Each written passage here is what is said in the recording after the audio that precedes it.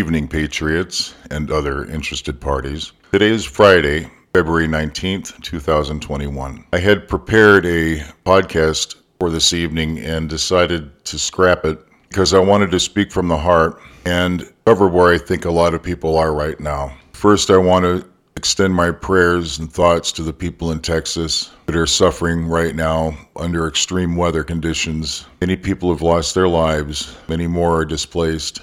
And even though it looks like things aren't going to get better, at least for the weather they are, I believe in signs, I believe in warnings and harbingers and omens, and I do believe that this is one of those. Our republic is in dire straits right now. And as I've said before, barring some miracle of biblical proportions, I don't believe that things are going to get any better before they get a lot worse. I know a lot of you believe that I'm just negative, harping on the bad, not looking at the good. And unfortunately, the only good thing I can find right now is that God is in control.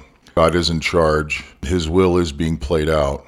A lot of what we don't understand, we ascribe to superstition. What have we done? Could we have done better? What can we do? That's a dangerous road to go down. In the end, these are the times that we have been told are coming, and we've been warned about for a long time. They're here. These are the end times. Where we are in the calendar remains to be seen as it plays out. The point of prophecy is to prove the word of God was right. There's little that we can do other than pray, stand firm, and when confronted, not back down from our beliefs. It is important that every single one of us remember where we came from and where we are going, because there is no man that we must fear. There is no thing that we must fear. We must fear only God, and in that fear is faith and trust and belief. I myself am not afraid to die. I know where I'm going. Now the manner of it, I suppose that's something that we all have to face, some sooner than later. The efforts of the global elite, for us the radical left communists that have seized power over this republic, are being driven like a hammer. They know they have little time and they have a short window of opportunity. The longer people sit back and wait and do nothing, the harder it will be to stand up. Of course, never advocate violence and never ever advocate insurrection. However, when the time comes, and it is coming, you have to make a decision between defending yourself and your loved ones, your home, and the republic, not denying your faith in Christ, and standing firm. That moment will be the determining factor in what happens to you now and for eternity. The only cowardice that is irreversible and unredeemable is to deny Christ at the moment of death. Everything else can be worked out with sincere prayer and God's forgiveness. What we have to remember is that it's very difficult to know who to trust. Satan's minions come disguised as people of light and will do whatever they can to get inside of your head and your heart to turn you against what you know is true. We cannot lose hope. We cannot lose faith. I know that we're all waiting for something to happen. We're waiting for President Trump to stand up and reclaim what was his and what was taken. And that may happen. I pray it happens. However, it's always good to pray for the best and prepare for the worst, and I believe that that is where we are right now. Sadly, there are many in Texas that did not prepare for the worst, and who could blame them? Living in a state with a balmy environment, it's hard to imagine that it could ever get so cold that you could freeze to death in your recliner, or that pipes would burst, or that roads would become ice. However, I earnestly pray that what has happened in Texas is an example to the rest of us. We need to examine where we are in our preparations for the unknown and shore up where we are lacking. As time goes by and the economy worsens, streets become more unsafe, people will become nomadic. They will be forced to leave their homes. They will be forced to hit the road, find safer places to go, safer people to go with or to. Chairman Biden and his henchmen have decided that it is in the best interest of their plan to unleash upon us tens of thousands at first, and then hundreds of thousands, and then millions of displaced people from south of the border.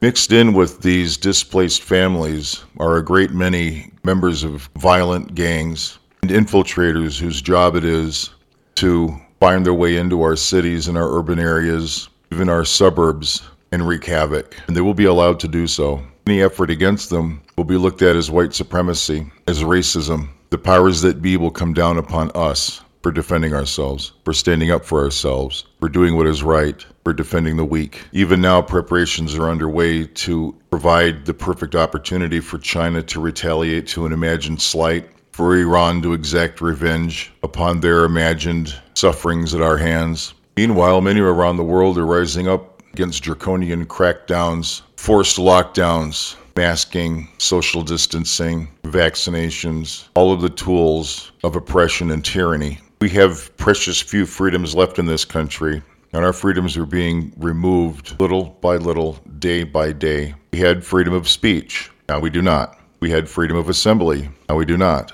We had freedom of the press. Now we do not. We had freedom against unlawful search and seizure. Now we do not. The abrogations of these freedoms is being exercised judiciously, a little bit at a time, targeting people that have been designated enemies of the state, people of Northern European cultural heritage, Hispanics, and other people of color that are patriots, that have thrown in their lot with the republic and the future of it.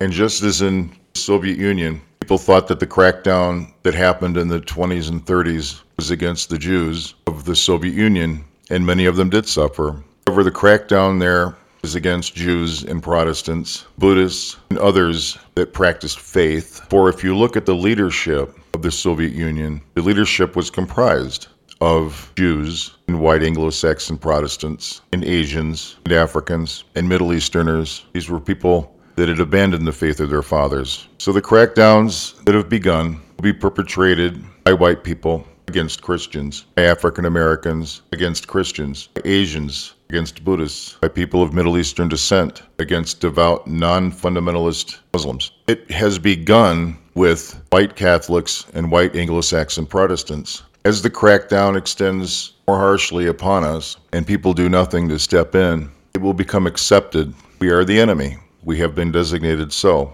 We were responsible for the insurrection at the Capitol. We are not taking the vaccine, so we are responsible for the spread of COVID. We are not wearing masks because we consider that to be an abrogation of our rights. We live in states where lockdowns are not enforced. We insist on going to church. We insist on homeschooling our children. We insist on calling out evil for what it is. All of these will be designated actions of domestic terrorism. And so when they come after us, the state will say that what they're doing is they're coming after domestic terrorists, enemies of the state. People that lean leftward will believe it. Even the people that have a modicum of common sense and know something is wrong with that narrative will not say anything and will allow it to happen. As the crackdown picks up steam, we'll begin going after African Americans and other people of color and designating them as domestic terrorists because of their faith, their lack of compliance, and their insistence on gathering unsafely in houses and places of worship.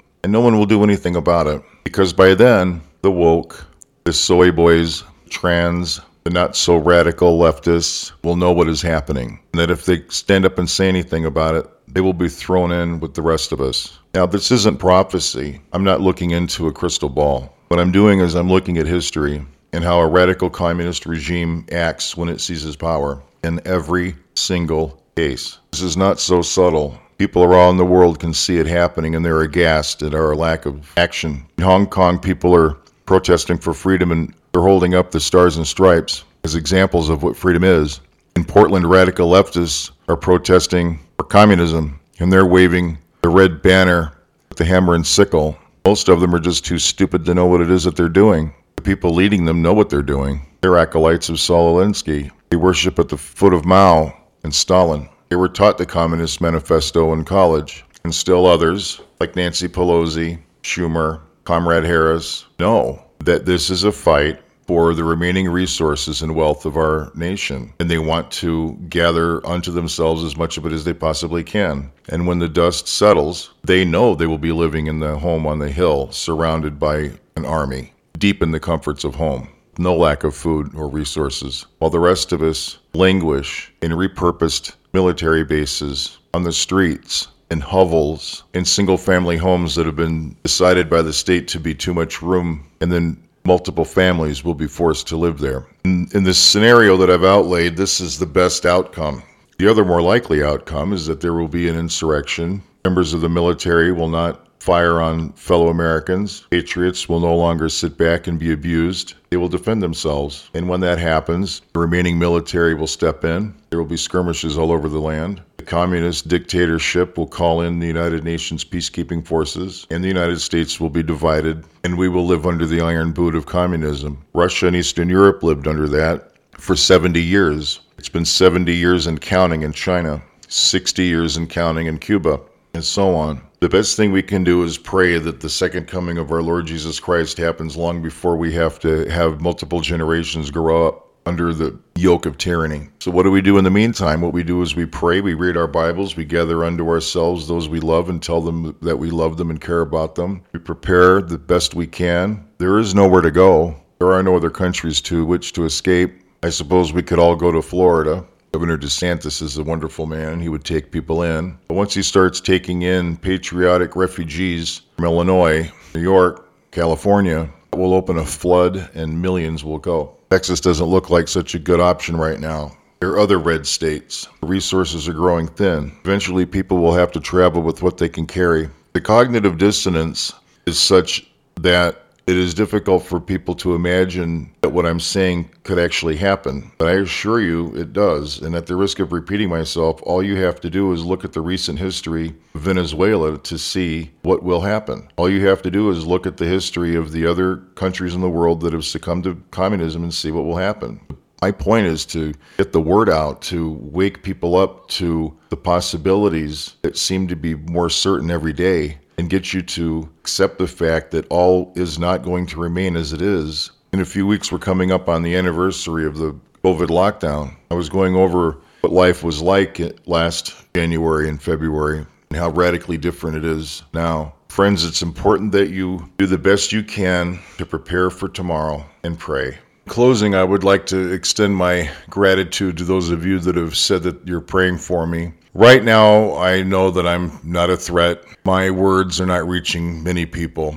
However, I do know that as time goes by and voices are silenced and access to the means of communication is restricted, I have made a commitment to do everything I can within my power to continue these words, to continue using any means available to get the message out. We are in dire straits. There is no magical thinking that is going to miracle us out of it. God alone is the arbiter of what will happen. Jesus alone is the path to salvation. Community is the only way that we can ensure our survival. These are the truths of the days in which we live, just as they were hundreds of years ago when our ancestors were embarking upon a new world heretofore unexplored. Remember, friends, these are uncharted waters. The dark winter that Chairman Biden promised us is upon us. However, how we face the inevitable determines what will happen.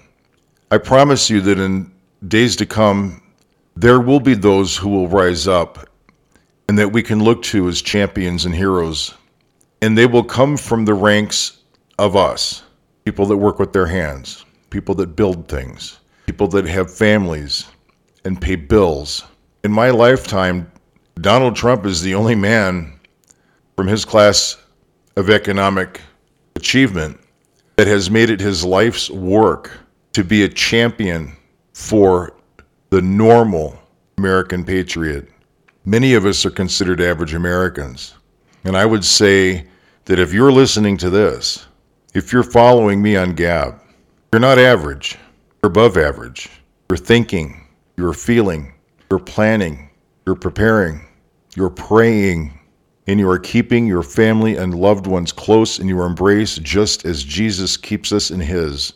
Sunday, we're going to talk about the oppression of Christians in this country and how it's progressed and what the plans are of the new regime in the near term.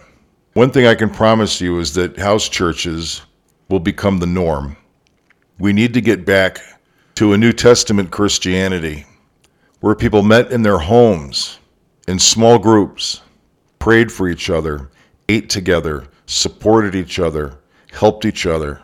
And then when those small home groups got too big, one member was chosen to begin a new group in their home, and so on. And this is a network of believers. May God bless you and your families and your loved ones. And may God bless the Republic of the United States of America.